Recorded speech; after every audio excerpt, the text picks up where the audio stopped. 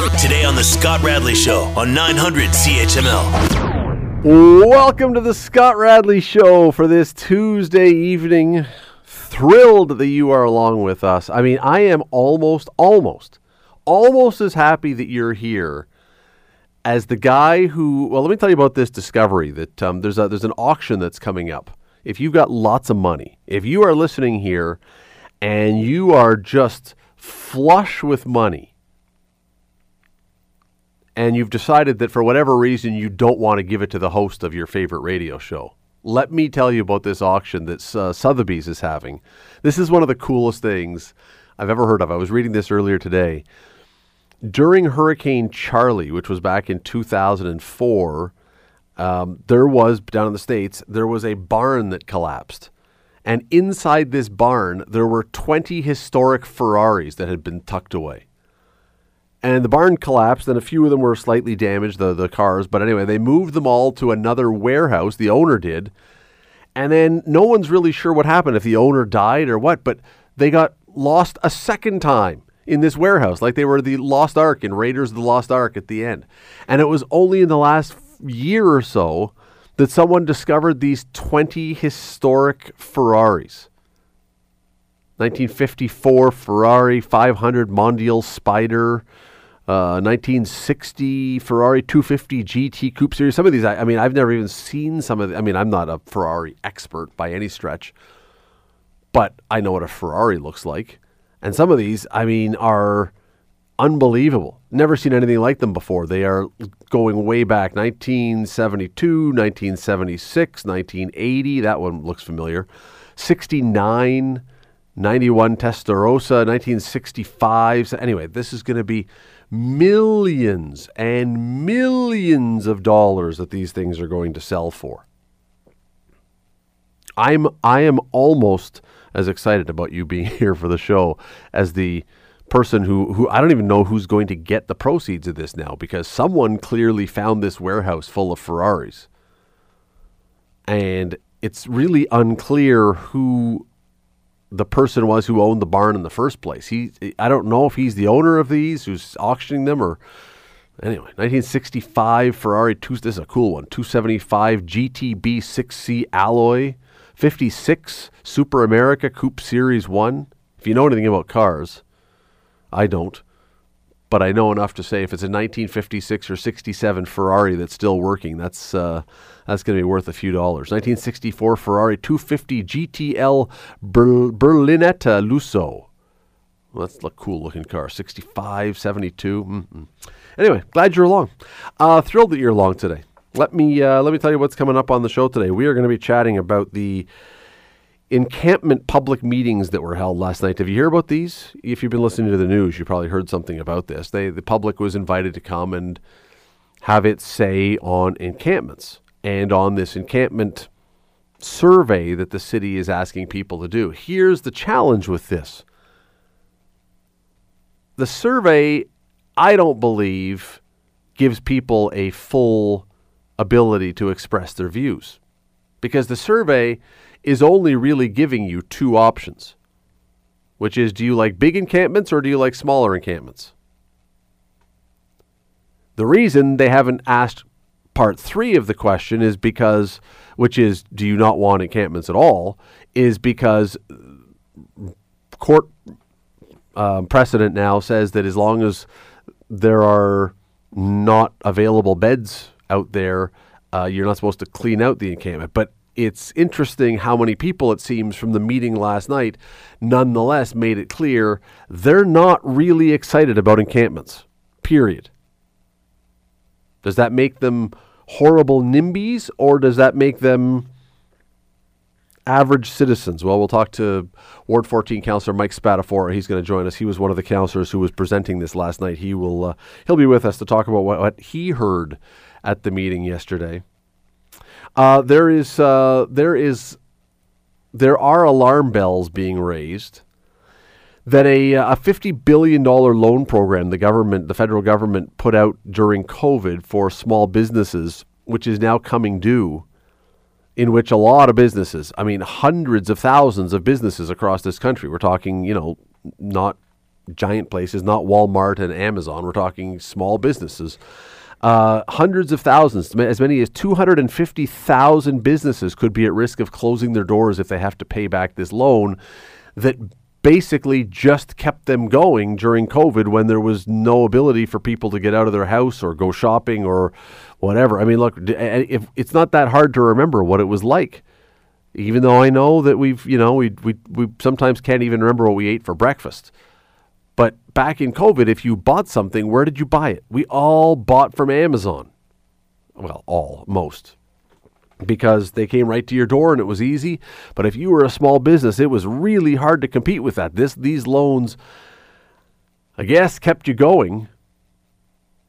And now if they're expected to pay it back, which they are, a lot of them are saying, we have no hope of this. We're going to shut down. We'll talk to Dan Kelly from the Canadian Federation of Small Business at the bottom of this hour. And next hour, a lot of fun next hour. There is a story that I just keep learning from more and more people that they know nothing about. One of the great rock music stories of all time, that back in 1964, we'll go into this in great detail at the next hour, but back in 1964, right as the Beatles were about to embark on their first world tour, Ringo Starr got sick and couldn't go with the band on their tour, at least not to start with. He had to go to hospital, I guess. But they had to go. The Beatles, the world was waiting for the Beatles, so they went out and found a replacement Ringo Starr for the beginning of the tour. A guy named Jimmy Nichols. We are going to tell you the story of Jimmy Nichols. We'll be joined by the author of a book called The Beatle Who Vanished. This author searched the world to try and find Jimmy Nichols, who essentially has become a recluse since then. Does not want to talk about it. Will not be found. I don't know if he found him or not. We'll find out next hour. But a really fascinating story that, as I say, I'm just so surprised. I didn't know about this, but that doesn't mean anything. I mean, there's a lot of things I don't know about. But more and more I talk to people and they say, I've never heard of this guy either. It's just a great story that we will dive into next hour and find out all about. That and lots more coming up on the show today. As always, the first segment of the Scott Radley Show is brought to you exclusively by fox40shop.com. For sport and for safety, it has to be fox40shop.com. Enter the promo code RADLEY at checkout, and you will get 25% off your order. We will take a very quick break, and when we come back, we are going to get into the encampment meeting that was held for mountain residents last night. What we heard, what it means, where we go from here. Lots to get into with that. We'll do that next. Stay with us. You're listening to the Scott Radley Show podcast on 900 CHML. Scott Radley Show here on 900 CHML. There was, if you've been listening to the news today, you will know this. There was a meeting last night, a public meeting last night, a well-attended public meeting last night regarding encampments. And this one was put together by a number of mountain councillors, and they were asking their constituents some of the things that are in the survey that you can take if you want through the city's website, but essentially getting their point of view, getting their thoughts in person in a public forum about what to do with encampments. It's a vexing problem for this city. There's no question. There's no easy answer for sure. And there is a lot of passion around this. A lot of passion around this. I want to bring in Mike Spadafora. He is the councillor for Ward 14. Joins us now. Mike, how are you today? Hey, Scott, how are you? I am excellent. When I say there's a lot of passion around this, did you hear that at the meeting yesterday? Yeah, definitely some passion, but I think we need to also acknowledge the compassion that was in the room, Scott, for our unhoused community. But definitely passion with a lot of compassion as well around this situation for sure. It is such a tricky thing. We've talked about it on the show. We've opened our phone lines. We've talked to counselors. We've talked to people who work in that community. Is there, for you right now as a city councillor, is there a trickier, more difficult issue to contend with? At this time, I would say no. It's definitely the most complex issue and highly stressful issue that I think the city's facing, that the province is facing, the whole country's facing. But obviously, from a city council perspective, the unhoused community and trying to fix the problem, which, as we all know, it's going to be extremely difficult to do on our own, is definitely probably at the top of the list, I would say. And again, I think part of the reason, and this came up as I understand it in the meeting, and tell me anything I say that I'm speaking of the meeting that you didn't hear. You just jump in and correct me. But one of the things that I understand came up in the meeting was, with a lot of the compassion, there are people who really do have strong feelings and worry about where an encampment should be or could be, or some of the issues that would happen if you put a big encampment into a residential area, or where in a residential. There's so many issues that go with it that people are concerned about. That definitely was raised at the meeting yesterday, and again, I thought city staff did a good job, and it was extremely well attended by the residents, and that, I think, will show you how important it is to many people in our community. But yes, there's definitely were concerns raised around the safety issue, especially when we discussed, or when it was brought up, the possibility of sanctioned encampments within public parks. So residents definitely did bring up those concerns about safety and some of the things that would be happening in the park with potential of drug use and that. So it definitely did come up, and they were very passionate and concerned about those things. Let me put you right on the spot, Mike, and it's probably unfair, but I would ask any city councillor if we were talking about this, so it's not just you. If there was a sanctioned encampment that was given the thumbs up from the city, and you volunteered to put a city park in Ward 14 up as the first encampment is in a residential area, how do you think your constituents would respond to you? How much would your phone be ringing, or do you think they'd all be saying, "Great job, Mike"? I think I'm going to stop you there. I think I'd get calls from residents. The majority of calls that I've received currently when we've talked about encampments, they're mostly around residents who have concerns about having encampments in public parks. What I would say is I don't, at this time, feel like I'd be able to support sanctioned encampments in public parks. In Ward 14, we have young families that will be going and using the parks with their newborns, with their 2-year-olds, 3-year-olds. There's families who send their teenagers to parks on their own. And what I've been hearing from my residents is they don't feel safe having those amenities if they're going to be including encampments. And so at this time, I wouldn't be able to support sanctioned sites inside public parks. And that really becomes one of the huge challenges here, right? Is that even if it gets voted on, even if you were to be outvoted at council, somewhere you have to find a place to put it. And maybe I'm wrong, but I'm not sure there are too many councillors that are going to be lining up to say, put it in my ward first. Yeah, I can't speak for any of the other councillors. And again, I can only, talk about the interactions that I've had with residents and the concerns that were brought up directly to my office, and then obviously the concerns we heard last night. In saying that, we need to understand how we can correct the problem, even if it's a short-term issue, with having somewhere where the unhoused community can live and have amenities. I don't believe public parks is the answer. I don't know that there's a quick fix. There was obviously some discussion around, are there any vacant buildings that are currently not used that would have certain amenities that would allow services that some of our unhoused community needs in order to live their day and help them through their day with some of the mental health concerns that they may have, or some of the addiction concerns that they fight with. So I think people want a solution. I think everybody wants to help our unhoused community. I agree. I think we just got to be mindful that a public park, at least for for the residents that I've spoken with, it's not the right answer.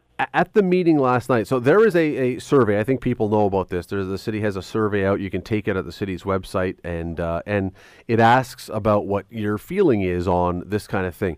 The one complaint about that one, Mike, or criticism, I guess, is it offers the choice of, do you support smaller encampments or do you support larger sanctioned encampments?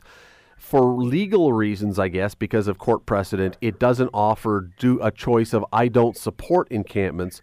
I heard, though, that at the meeting last night that option, to some degree anyway, was expressed, that there should be, or people wanted to have a third option to say, no, I don't support them in general, period.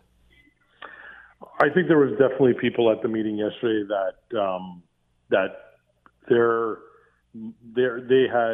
mind was made up that they did not support any encampments. Right. There was definitely did come up. Again, I don't know the survey from top to bottom and what questions were and weren't there, but I trust you in the fact that you're saying that that's the way it was. But yes, there was definitely conversation about size of encampments, but there was also residents that were at the meeting that did bring up the fact that they were not comfortable with any sanctioned encampments. But I think a lot of that's tied to parks. I think people have some real concerns around using the public parks as sanctioned encampments, and I really think that a lot of the community wants the unhoused community housed. They want, let's find a solution in a building that provides safety, provides the amenities that they need, rather than in a park where those amenities may not be there. And it's really interesting you say that, because I do believe I share your view. I think that the people who say I don't want encampments or I don't feel comfortable with them, it doesn't necessarily mean that you are disinterested in the people in the encampments. I think people want a solution to this. I really do. Well, and that's why I brought up the compassion right at the beginning here, Scott, because I don't think that was lost yesterday. I think the residents that were there made it abundantly clear that they are very compassionate with the situation, but at the same time, there's concerns from a safety perspective as well. So, finding the answer, and that's why a lot of times, a building, a structure where they can have all the amenities and make it easy for the housing services department to have all the services, the wraparound services that some of these individuals require. It's easy to administrate that when we're all in one area in one building. So that is Mike Spadafora. He is the councillor for Ward 14. Listen, appreciate you taking a few minutes today. Thanks for doing this. Thanks, Scott. Have a great night. It is as he said. I don't know that there's anything council. Every council has something. It seems lately, anyway. Every council has some issue that ties it up in knots. We've talked about this before. Whether it was the stadium for a while, it is and was LRT, other things. This seems to be this council's thing.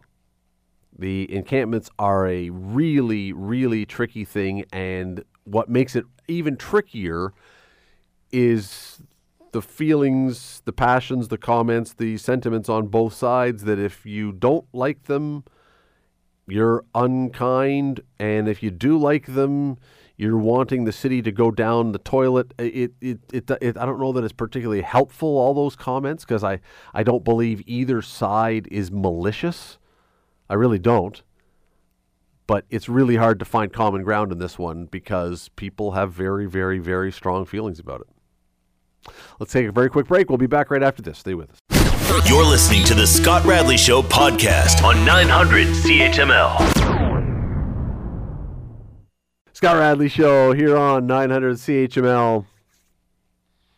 We don't necessarily like to cast our minds back to the early days of the pandemic. I think we would all prefer to forget that, quite honestly.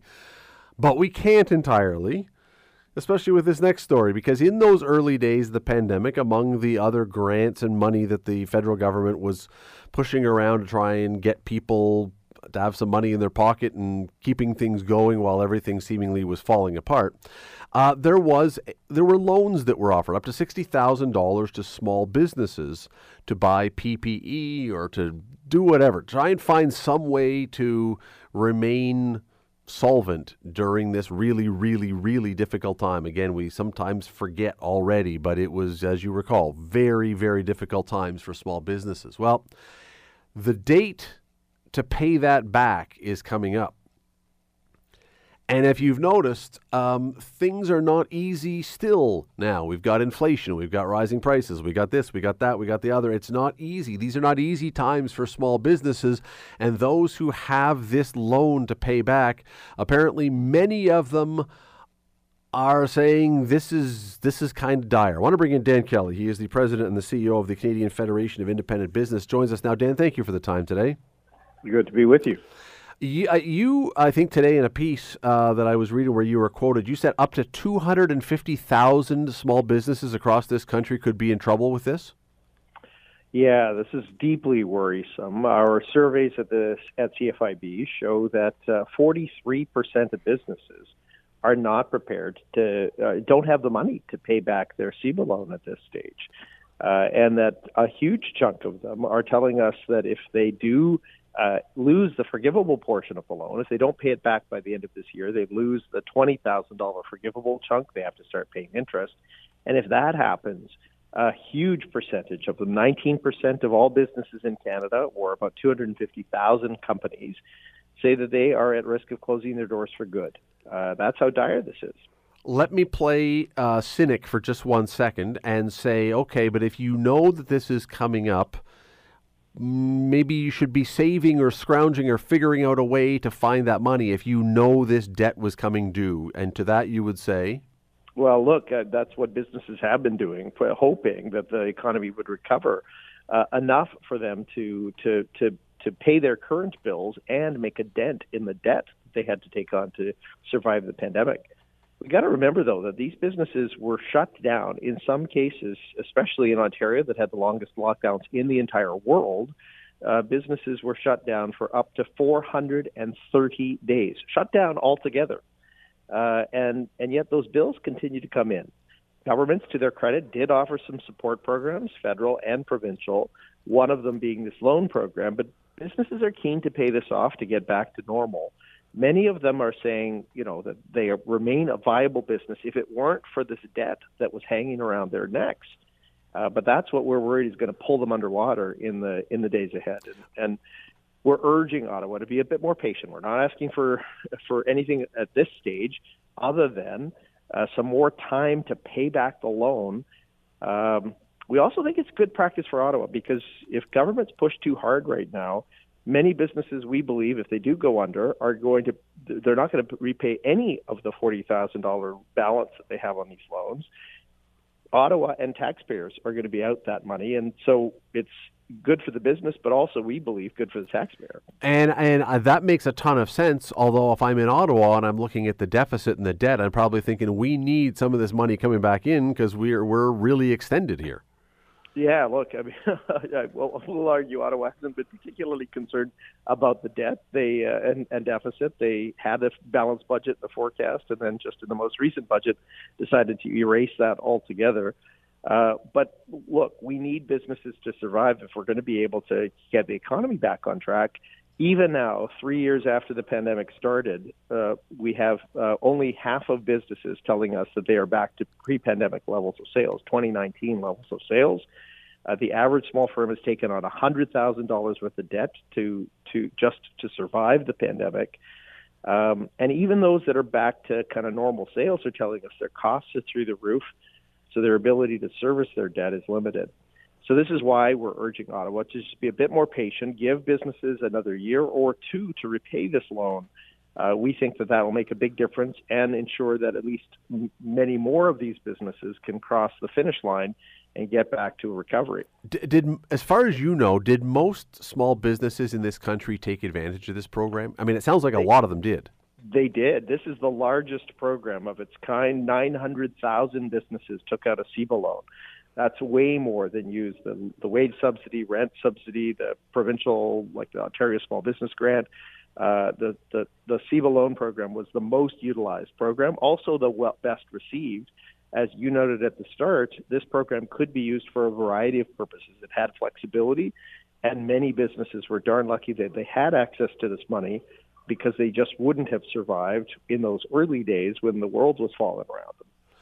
So, Dan, what though happens if? I understand your point for sure, but let's give us a little more time here until the world can begin spinning on a little more of a normal axis still, so we can make some of this money back and pay it off. But at the same time, I mean, we have heard endless rumblings now for months that a recession might be looming, and interest rates are going up, and there's all kinds of other things. What's the level of confidence that, let's say the government gave us another year, gave businesses another year? What's the level of confidence that even in a year, you and all of they wouldn't be back here saying, man, things are still not good. We need another year after that? Yeah, well, look, this is one of the reasons why government did act, to its credit. They did already decide the loans were supposed to be due at the end of 2022. We got to put our mindset back, as you started this out, as to what was happening at the beginning of the pandemic. We thought the pandemic would last for, remember, it was 2 weeks to flatten the curve, then that became 2 months. Nobody expected that we would still have on and off restrictions for 2 solid years. So in many respects, businesses were expected to get about 3 years to pay back a loan for a problem that we thought was going to be a couple of months in duration. We think that another year or two from now would put all of the COVID damage behind us. There's no question it's not going to save everybody. There are businesses that are going to continue to close their doors as they realize that they're just not going to be able to get back to pre-pandemic sales. But I do believe strongly that there are a bunch of viable businesses. If given more time, we will have a greater likelihood of them paying back their loan, getting Ottawa back the resources that it lent, and at the same time allow the business to go on to fight another day. But these are shaky ground, and there's no confidence right now as to where things are going. With interest rates continuing to rise, we are expecting some more turbulent waters for the months ahead. We got to take this one day at a time. So you have mentioned, we only got a few seconds left here. You have mentioned, say, 250,000 businesses. Let's say that's the extreme. Let's say it was 100,000 businesses. All right, well, we'll be kinder than that. What happens if 100,000 small businesses go under because they can't pay this back? You think about all the employees that then would lose their jobs. Perhaps, maybe 5 employees on average, 100,000 businesses. That's 500,000 Canadians potentially out of work. You think about the taxes that won't be paid to Ottawa for GST, HST, and corporate income taxes and payroll taxes. And you think about the economic activity that would disappear from our communities, boarded up shops. These are some pretty tough things that would happen if more businesses close their doors as a result of pandemic damage. We got to keep in mind also that this is just not fair. Businesses weren't closed because they were bad businesses. They were closed to protect society. We think governments need to make up the difference for that period, as they essentially their right to do business was taken away from them. Yeah, I wonder, even as you're talking here and you started going through the numbers there, what crossed my mind, and I don't know if you've thought of this, but there's been a lot of comments in the last few weeks about the fact that with these giant grants to Volkswagen and the other one for the electric vehicle batteries, that I think it worked out to something like $5 million a job that the grants were going to be covering. That's a lot of small businesses that could have forgiveness or even delay of loans for the amount that you're going to pay for one job at a time. If governments can come up with billions of dollars at the drop of the snap of a finger for giant multinational and wealthy corporations, providing a little bit more time for businesses, small and medium-sized businesses, to repay a loan that they took out to survive a pandemic seems entirely reasonable. And it's one of the reasons why we're pushing so hard. Members of Parliament, we've got a petition on the CFIB website, cfib.ca. We're urging all small business owners to call their MPs and let their voices be heard. That is Dan Kelly. He is the president and the CEO of the Canadian Federation of Independent Business. I believe he has a speech to give, so we will let him go. Dan, really appreciate you doing this. Thanks for the time. Anytime at all. Quick break here on the Scott Radley Show. When we come back, it is time for Matt's in today. So it'll be Matt's Story of the Day. That's coming up next. Stay with us. You're listening to the Scott Radley Show podcast on 900 CHML. 6:51 here on the Scott Radley Show. Time for Matt's Story of the Day. Matt is in today. Matt is pressing buttons and pulling levers and teaching, and he is doing a little bit of everything today. It is It is the Matt show on the other side of the glass here. It's like a flurry of activity at all times. I'm going to give Matt 3 stories from around the world, and Matt will then listen and maybe discuss, and I don't know what else, but he will in the end decide which one he likes best, and that becomes Matt's story of the day. Matthew, are you ready for this onerous task? Yes, I'm ready. Okay, let's start in Tampa. A woman named Nancy Sauer died recently. She had money. She had a lot of money. When they went into the house after she passed away, 5,000 pieces of jewelry were among her collection.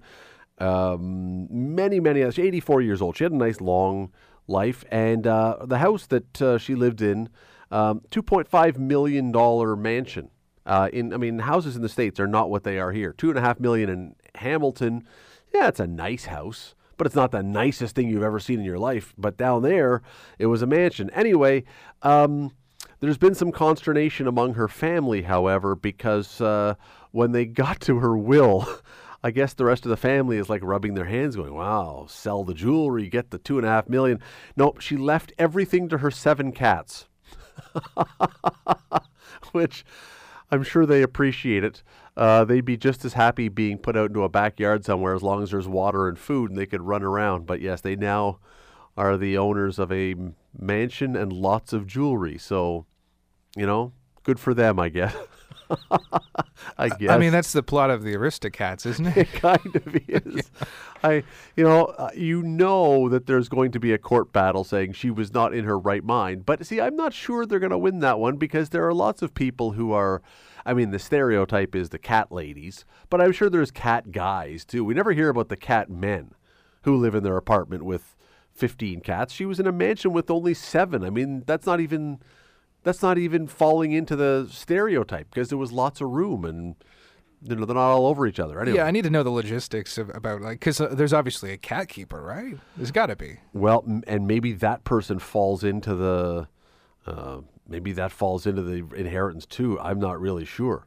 Her license plate featured a Playboy bunny, which left some neighbors wondering if she once posed for the magazine. I don't know. She's 84. That would have been something I don't really want to think about right now. Story number 2 comes to us from Evanston, Illinois, where a guy has been charged because he was actually asleep, having a dream in his bed. 62-year-old guy was lying in bed asleep, had a dream that he was being burglarized, and somehow in his dream grabbed his gun from his bedside table and shot himself in the leg. I'm trying to figure out how the body parts were moving and where was going where that he would have shot himself in the leg while in a dream that he was being robbed. Nonetheless, he has now been charged as well as having a bullet from his .357 Magnum revolver. That's a hefty shot. I don't know what's left of his leg, quite honestly. He's okay.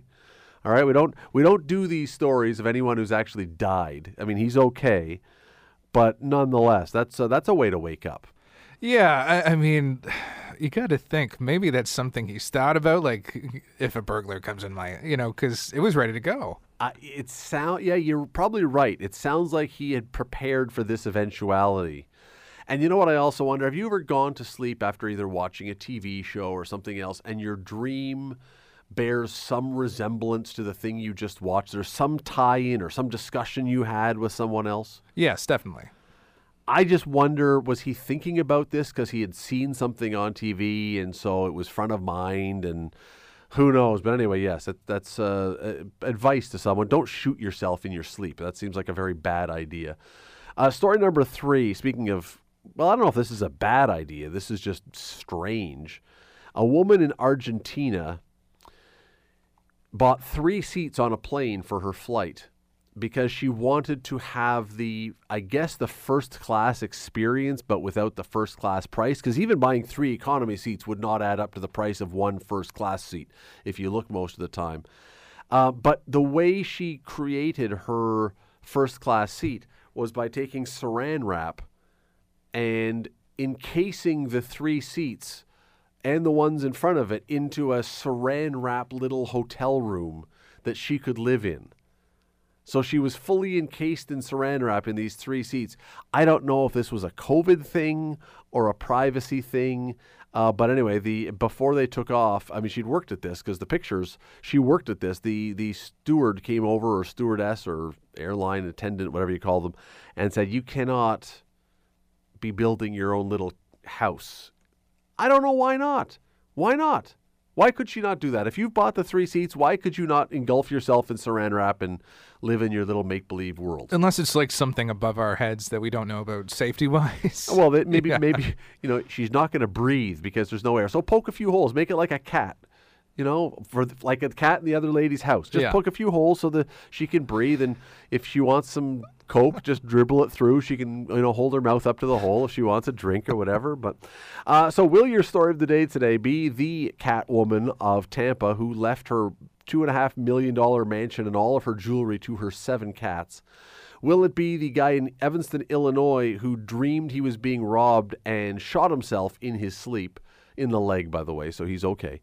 Or will it be the woman who bought 3 seats on a plane and created her own first-class compartment, despite the fact that the attendants told her that was not allowed? If it wasn't for the Aristocats, I would say the first one, but I got to go with the guy shooting his leg in his sleep. Like, that's just on a whole level of impressive sleep, deprived, whatever it is that happened, Is that considered sleep? I mean sleepwalking? I don't know. Would that be? I mean, he's not on his feet. Obviously, He doesn't have a foot now. But is that considered the same as sleepwalking? I would think so. Half sleep state. Yeah, he was in a non-insane automaton state, I guess is what they would, call it in court. Okay. Yeah, all I'll right. take their word for it. There you go. Yeah, I covered a case one time where a guy claimed that was his defense, that he was sleepwalking when he did something absolutely horrible, and it was called non-insane automatism. And, of course, the fact that he traveled for like 45 minutes in his car and did a bunch of other horrible things, they said, probably at some point you would have woken up. But anyway, all right, there you go. Matt's story of the day. We will take a break. When we come back, we are going to talk to the author of a book to tell a story of the Beatle who vanished, a guy who filled in for Ringo Starr at the height of Beatlemania. You've probably never heard this story before. He was a Beatle for 11 days and then vanished. We'll tell you his story when we come back. Stay with us. You're listening to the Scott Radley Show podcast on 900 CHML. Welcome back. Hour number 2 of the Scott Radley Show here on 900 CHML. I don't know if it's something I did or if it's happening to other people as well, but I use Twitter mostly for work. I don't know if you use Twitter at all.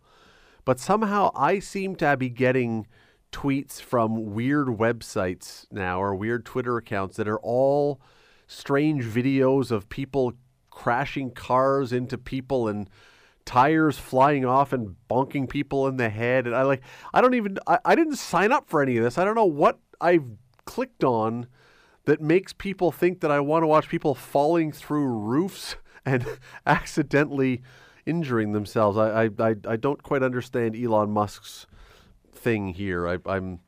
I honestly did not go looking for. There's one that just popped up here. A woman trying to, one of those punching machines where you go to a place and they have a punching bag and you hit it and it shows how hard you hit it. Well, she swings and misses and punches her boyfriend in the face by accident. I didn't sign up for this, but this is what I get. This is what Twitter is to me now. This is why I've long said the day I retire, whenever that may be, is the day I sign off my Twitter account. This is not enhancing my intellect or life experience in any way. Anyway, maybe I'm alone. Maybe somehow, I don't know, maybe I hit some button somewhere along the way that led me here. Not really sure. Hey, welcome back to hour number 2 of the show. Glad you are along.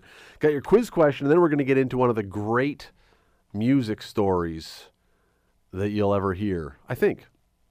I'm fascinated to learn about this because I stumbled on this and knew nothing about it, and apparently no one else did either because I haven't found anyone else who knew. But here's your quiz question this evening. A traditional Scottish Highland game features an event in which competitors throw a tapered log that's almost 20 feet long. What is that event called? It's a Scottish Highland game. You go to the Scottish Highland Games, they got the bagpipers, the dancers, all the rest, and they have a bunch of games. And one of them is these guys take a log, almost 20 feet long, and they have to flip it up and over. What is that log? What is that game called? There's a name for it. 905-645-3221, star 9900, or you can text us 905-645-3221. What is the name of that individual event called at the Scottish Highland Games with a big long log that guys throw around? 905-645-3221, star 9900, or you can text us 905-645-3221.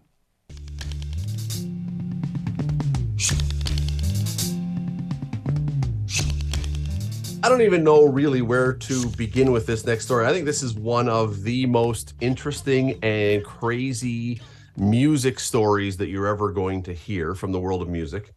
I didn't know about this. Maybe some of you listening are saying, Radley, what are you doing? Everybody knows this. I didn't know, and I've talked to a few people. They didn't know either. So let's tell you about this. There are a number of people who probably can lay claim to the title of the fifth Beatle. There's Pete Best, who was the original drummer, and Stu Sutcliffe, and Billy Preston certainly has been called that. And some people have said George Martin, the Beatles producer, could earn that title.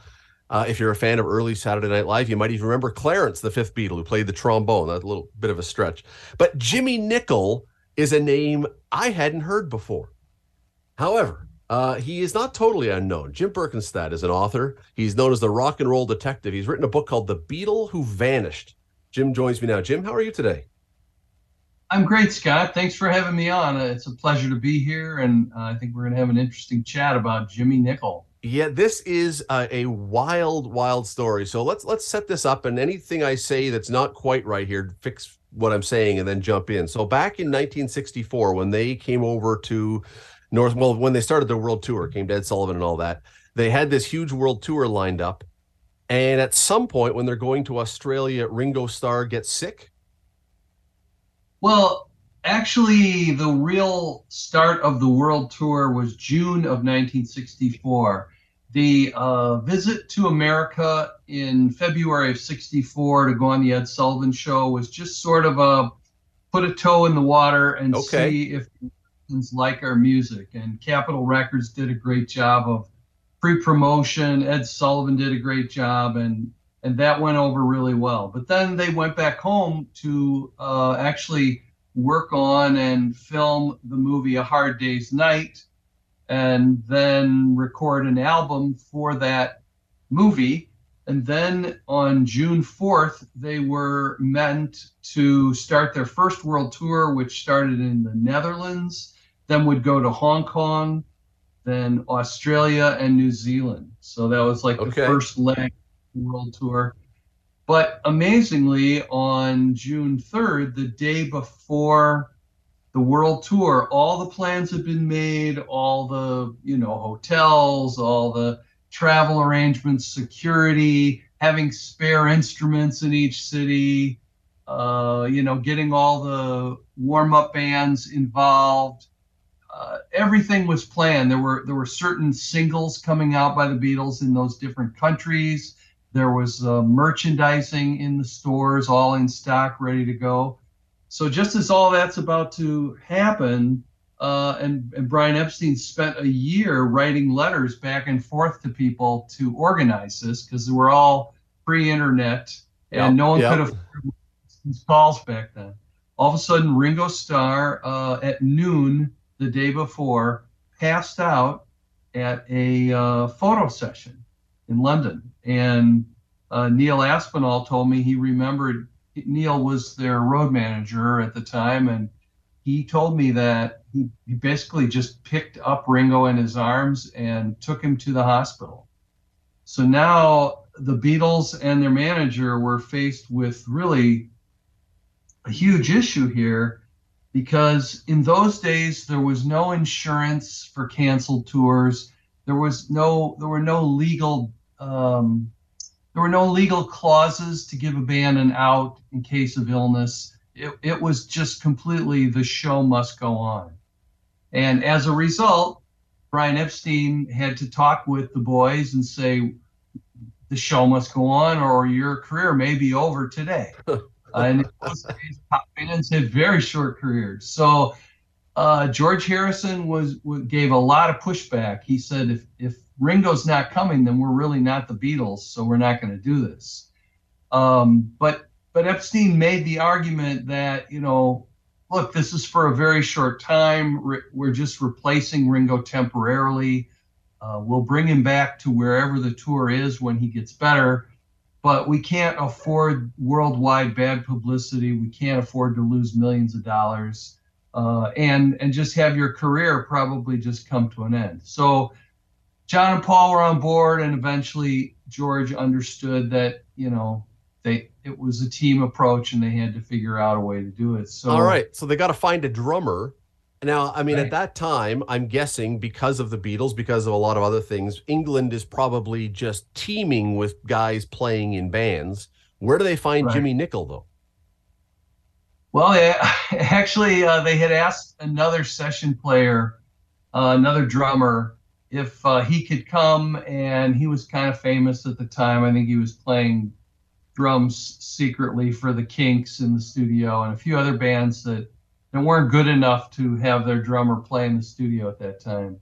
And he said, no, I can't go. I can't afford to be away from studio work. It's too lucrative. But there is a young man named Jimmy Nicol. He's a studio drummer, and he's in a band with Georgie Fame and the Blue Flames. He's really good. He can learn anything. So they called him up. They actually had George Martin call him up and ask him to come down to Abbey Road.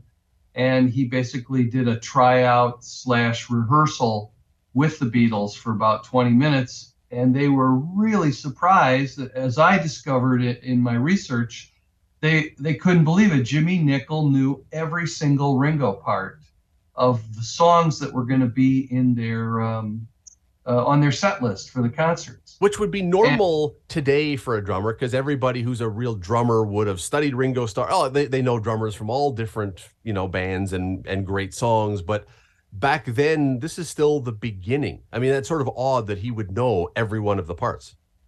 Well, and my research found that the reason he knew these parts, including their latest hits, was because he had worked at Pi Studios, and a producer had come in there and created a little record label where the session players would replicate or cover, as we say nowadays, the hits of the day. And it was called the Big Six label, or Top Six, the Top Six label. And basically they picked the songs they thought were going to be the top 6 songs on the hit list, the hit parade, the next week. And they'd get these singles out there to the fans. And the fans were fooled into buying what they thought were the top 6 hits of the day on this little EP record. And it just so happens that at that time, the Beatles were topping the charts, in multiple positions on the chart. So Jimmy Nicol, who was the regular in this top 6 studio band, was learning all of Ringo's parts. And that was just 5-6 months before the Beatles ended up calling him. So it's just great luck for the Beatles. Yeah, and then so what was it, like literally 20 minutes into a tryout, they say, hey, Jimmy, you want to go on a tour with us? No, John Lennon said, that's it, you're in. All right. And like the story, and we'll get to the rest of the story in a minute because it takes a bit of a twist, but from what you know, was there any doubt, or did Jimmy Nicol immediately say, count me in, I'll be a Beatle? Yeah, I think that, Jimmy Nicol was very ambitious. He had worked very hard to get to the position he was in. The reason why I was fascinated by his story was because I wanted to know first, what was the first part of his life where he got into a position to even be asked to try out with the Beatles? Then what was it like in the hurricane of Beatlemania? And then what do you do with the rest of your life after you've been to the top of the entertainment mountain? All right. And I think that's, why this whole story has appealed to the movie industry and why they're making a film. We'll get to that in a second. So let's go to part 2. So here, that's how he finds his way to this band, but he does get chosen. He does go on tour. They give him a Beatles haircut and give him Ringo Starr's suit or someone that fits like that. And off they go. It's bizarre though, in a sense, because today, and I mean, I know things are different today, but if I don't know, take a band that has a very, very famous member, a frontman or whatever, and all of a sudden you just replace that person, I don't know that everyone just goes, okay, that's fine, that's cool, whatever. But from Right. everything I've read, it sounds like when they went on tour, nobody seemed to mind. It was still the Beatles. He was just the drummer. Right. Well, I do think I was trying to think of a situation like the one you mentioned. I think Motley Crue at one point in the late 80s, early 90s replaced their lead singer for a while, but eventually they brought him back because that just didn't work out. Yeah, You're right. AC/DC did it recently. Well, Axl Rose from Guns N' Roses filled in when Brian Johnson had ear problems. But yeah, it doesn't happen often, but it's, Not yeah, the same for bands. not the I mean, same. and how can you replace John Lennon, the founder of the band, and the co-writer of most of the songs? That just would not have worked out. But a drummer can be replaced and substituted. Look at the Foo Fighters. Yeah, They yeah. deal without Taylor Hawkins since he passed away, and they're back on tour with a new drummer. So it can be done. It's just everybody always talks about, oh, I'm so glad I went to the earlier show when I got to see the original band. So he's with them for 11 days, as I understand it. He does 8 shows while he's down there. Everything that I can read about it says, that was fine. He did a fine job and all was good. Then 11 days goes by. Ringo Starr reappears because he's now healthy again.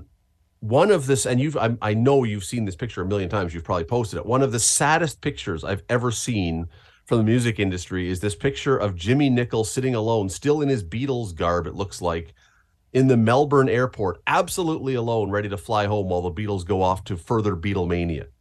It's an That's unbelievable photo.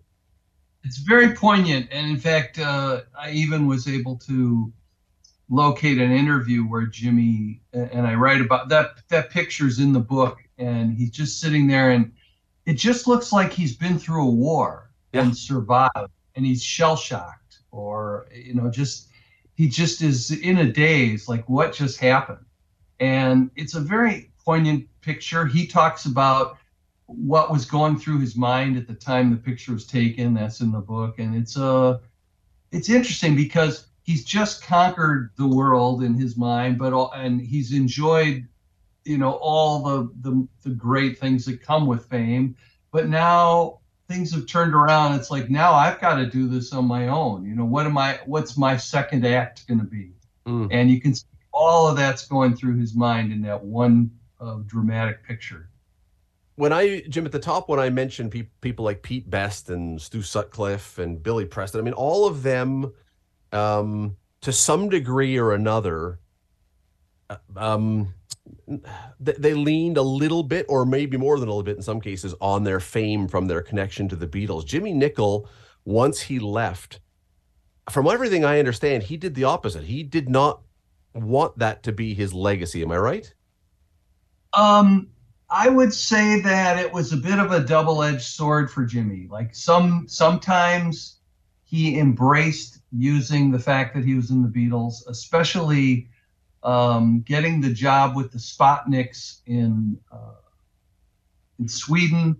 That's why they picked him, because he had the Beatle aura. He had the fact that he was a drummer in the Beatles, helped enhance their band. In Mexico, after he left the Sputniks and wanted to just start his own band in a club, he had the marquee say something like, formerly with the Beatles, or the fifth Beatle, Jimmy Nicol, tonight, with the so-and-so band. Other times he displayed a lot of anger or frustration at being connected with the Beatles, and wanted people to realize that he accomplished much more than just, his 2 weeks with the Beatles. In fact, I interviewed his wife, who he married in Mexico at the time, and she relayed a moment in time where he had his gold watch that Brian Epstein and the Beatles had given him as a thank you gift, and it's engraved on the back and such. And he got angry and slammed it into a drawer because he was upset with what he perceived as some blacklisting by Brian Epstein after he left the Beatles. Why? And Why would that have happened if in fact it did? What would his thought be for the reason he'd be blacklisted? well, you sort of have to go back to the early first third of my book, because I talk about how he was in a band with Vince Eager, who was a big singer in the late 50s, early 60s in England. And he was Vince's drummer. And Vince had a falling out with his manager and was blacklisted for like 2 years. He couldn't get a gig anywhere. He couldn't get a recording deal. He couldn't do anything. Jimmy was very, impacted by that story, by living through it. You know, the band had to break up. He had to find some other work. And I think that Jimmy confused that story with an argument he had with Brian Epstein prior to leaving the Beatles and flying home. And then anytime something negative happened, I think it was his perception that he may have been blacklisted by Brian Epstein. And I actually interviewed some people in the Beatles inner circle. They said that was just not Brian Epstein's style. That was not his interest. They felt that Jimmy Nicol did a great job for them. The only disagreement that Epstein had was that Jimmy was interrupting the last press conference by doing side talking over a microphone. And then later, Jimmy went out without permission into the public, into a pub the night before he was to leave. And they were worried about having a quote unquote Beatle running around unsupervised. They said, those things weren't enough to cause Epstein to do anything other than to wish him well.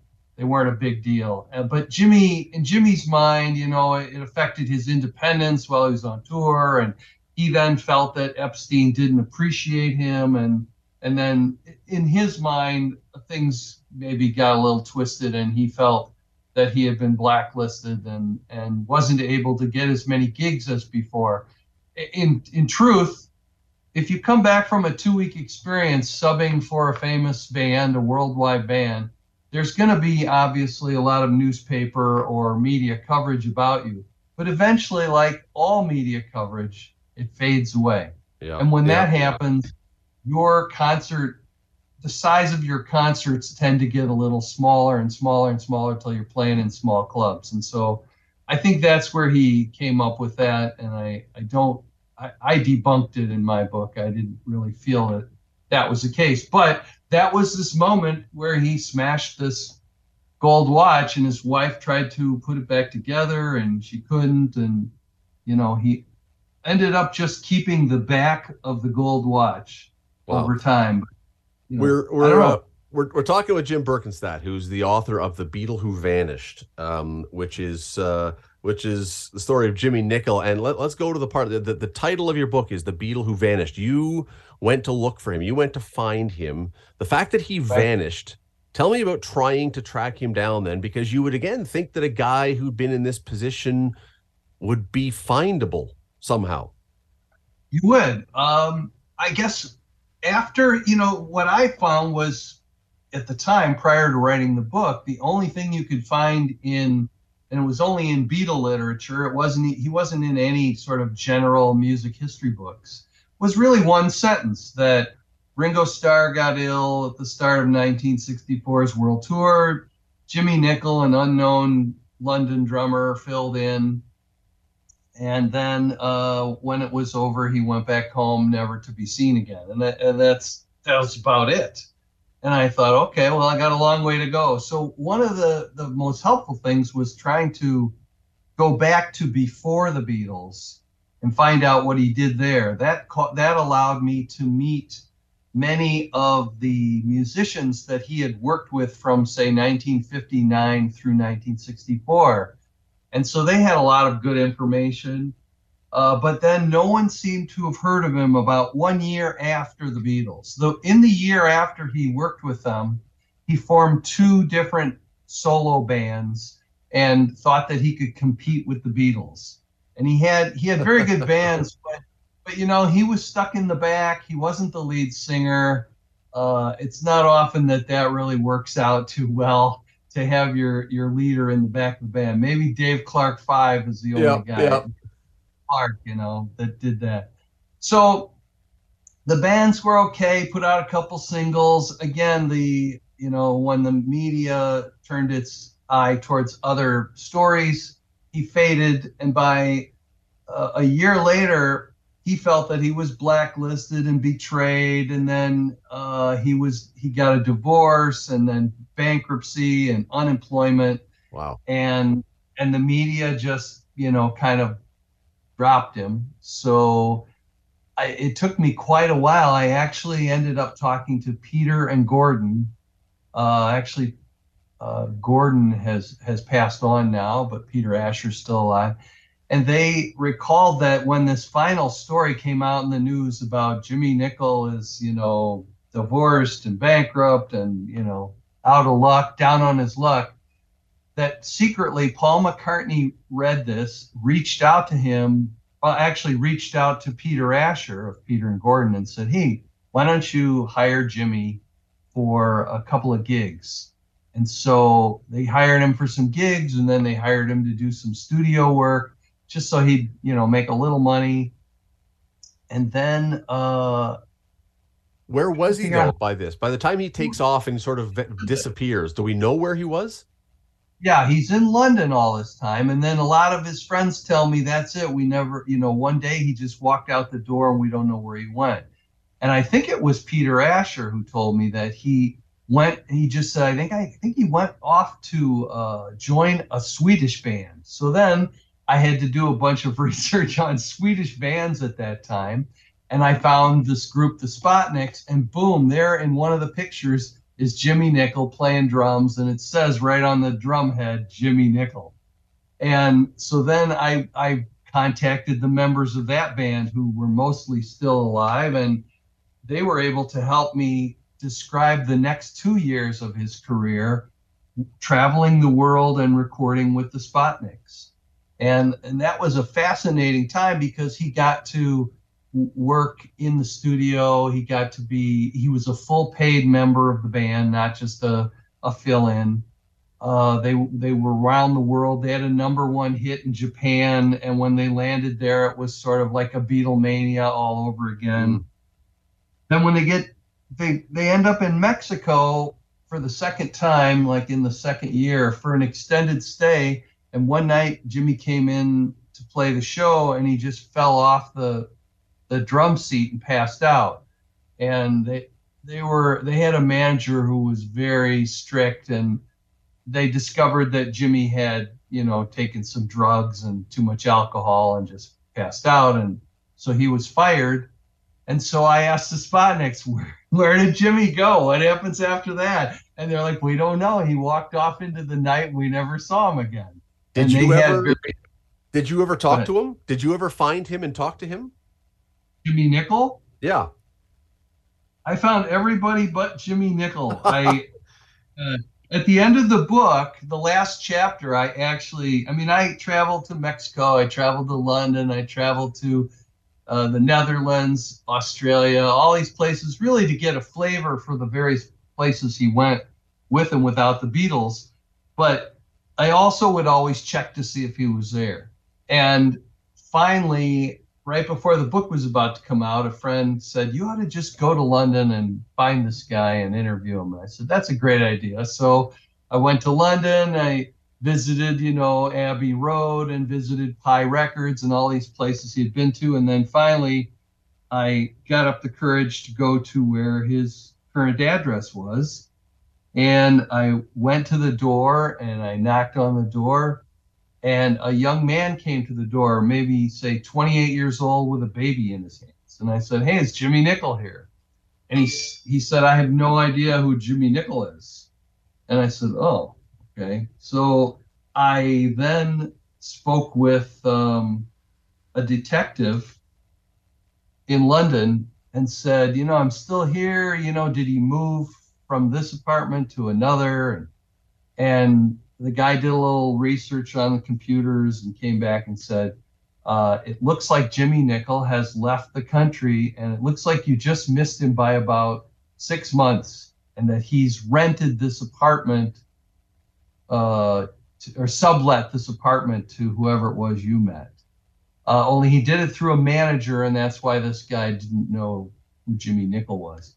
So do we know that he's still alive somewhere?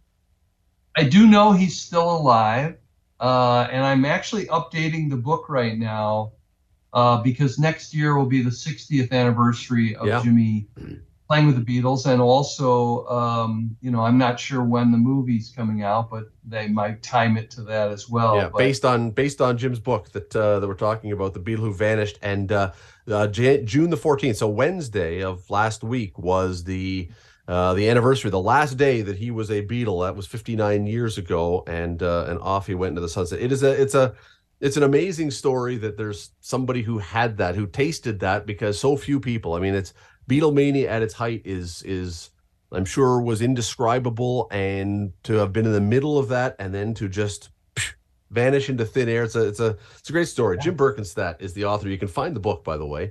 It's called The Beatle Who Vanished, if you want to read this. And as Jim says, there is a movie coming out about this based on his book that we'll see at some point. Jim, listen, really appreciate you taking time to talk about this today. Thanks so much. Fun story. Sure thing, Scott. Thanks for having me on. I appreciate it. You're listening to the Scott Radley Show podcast on 900 CHML. I think Matt has found the summer music file here on the Scott Radley Show. That's all right. I'm ready for it, because you know what starts tomorrow?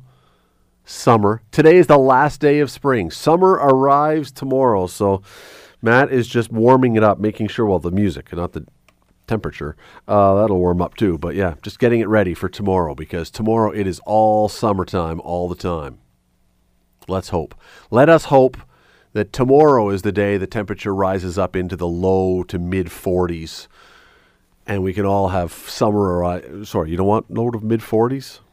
There is no such thing as too hot as far as I'm concerned. Cold, yes. Too hot? No, bring it on. If I burst into flames when I step outside, that's okay. I'm gonna tell you a couple stories here of I saw this the other day, and I thought I would share this because I think this is great. Some little known facts about some things you eat sometimes, but not in the way that maybe you might think, which is very confusing. Let me explain what I mean. Do you ever eat Little Caesars pizza? You've probably had Little Caesars pizza before. You know the brand, you know about it. You might know that the guy who created Little Caesars pizza was a guy by the name of Mike Ilitch, who, with his wife Marion, started the pizza chain. They then went on to own the Detroit Red Wings during the height of the Detroit Red Wings hockey team's dynasty, the most recent one with Steve Yzerman and Brendan Shanahan and all the rest of those guys. And they owned the Detroit Tigers.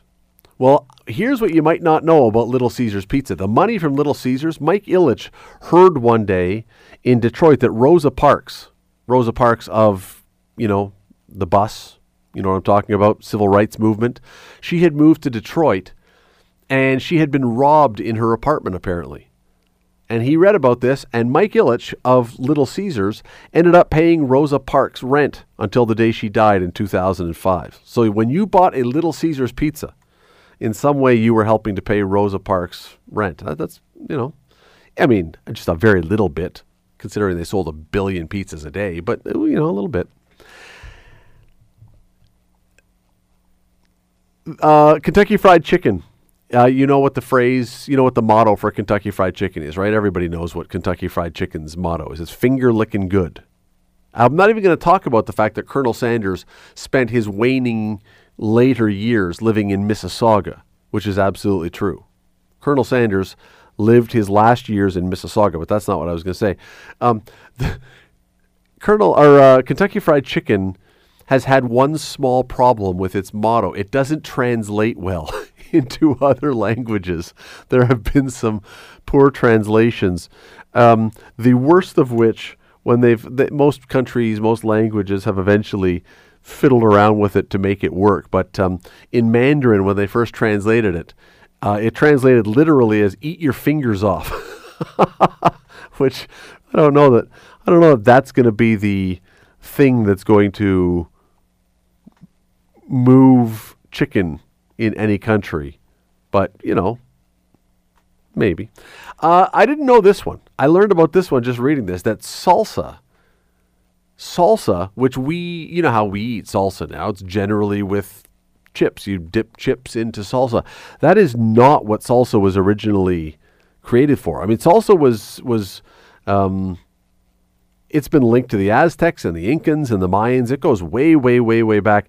It was not to be dipped into chips. It was used literally in everything, and it included a whole lot more things than we would ever use it right now. But they would describe it, apparently, according to historians, the way we eat salsa would be equivalent if they looked at us as if we were just grabbing salad dressing and drinking it out of the bottle. That way, you don't do it the way we do it, except that that's the way we do it. Okay, a couple more here. Just these bizarre things. Arby's. Have you ever thought about why Arby's is called Arby's? Well, those who have quite logically figured out that Arby's, what's the thing they serve at Arby's? What's their primary food? Roast beef. Arby. Roast beef. Arby. Yeah, right? No, that's not it. Although that's very clever, and that actually is better than the real reason why it's called RB or Arby's. Now, I'm not even pronouncing it right. I'm concentrating too much on the letters. That would make more sense if it was RB because of roast beef. But no, the reason it's called Arby's is a play on the initials. But it's the founders, the Raffle brothers, RB, Raffle brothers, not roast beef. I like the first one way better, though, because I'll never forget the Raffle brothers. That's not going to do it for me. All right, and the last one here, and this one will just make you never want to eat a jelly bean ever again. When you look at jelly beans, especially the expensive kind, the little tiny ones that you get in the boxes, the really that have all the weird flavors now, and they're always really shiny, and they've got like a glaze around them. Do you know where the glaze comes from? One of the primary ingredients comes from the secretions of the lac insect. You're eating. Excuse me, at least in part, I'm making me cough now. At least in part, you're eating bug secretions. So, I mean, it still tastes good. I mean, I suppose really who cares what you're eating if it tastes that good? But bug stuff. And that's not the only place where it is. It's in lots of other things. Pigs and other animals, when they are harvested, they don't waste anything. The bones and other things are broiled and broken down. They become sort of gelatinous, and they get into things like Rice Krispie treats and Peeps and other things with marshmallows. Well, yeah, that's where marshmallows can come from. There's lots. You'd be surprised, apparently, what's in your food and what tastes totally, totally delicious. I think it's best just never to think about that ever again. Don't think what you're eating. Just enjoy what you're eating. All right. We're out of time, but that's okay because, the Beatles thing went long, but I'm glad we did. All right, here's your quiz question. One last chance before we take our final break and then come back with the answer. Last chance on the quiz question today. A traditional Scottish Highland Games evening or afternoon features an event in which competitors throw a tapered log that's almost 20 feet long. What is that event called? 905-645-3221. Star 9900 or text us at 905-645-3221. We're going to come back with the answer and those who knew it. We'll do that right next. Stay with us. You're listening to the Scott Radley Show podcast on 900 CHML. Your quiz question today. Slow start, but I think we picked up at the end. A traditional Scottish Highland Games features an event in which competitors throw a tapered log that's almost 20 feet long. What is this event called? The log, or the wood, or whatever you want to call it, is called a caber.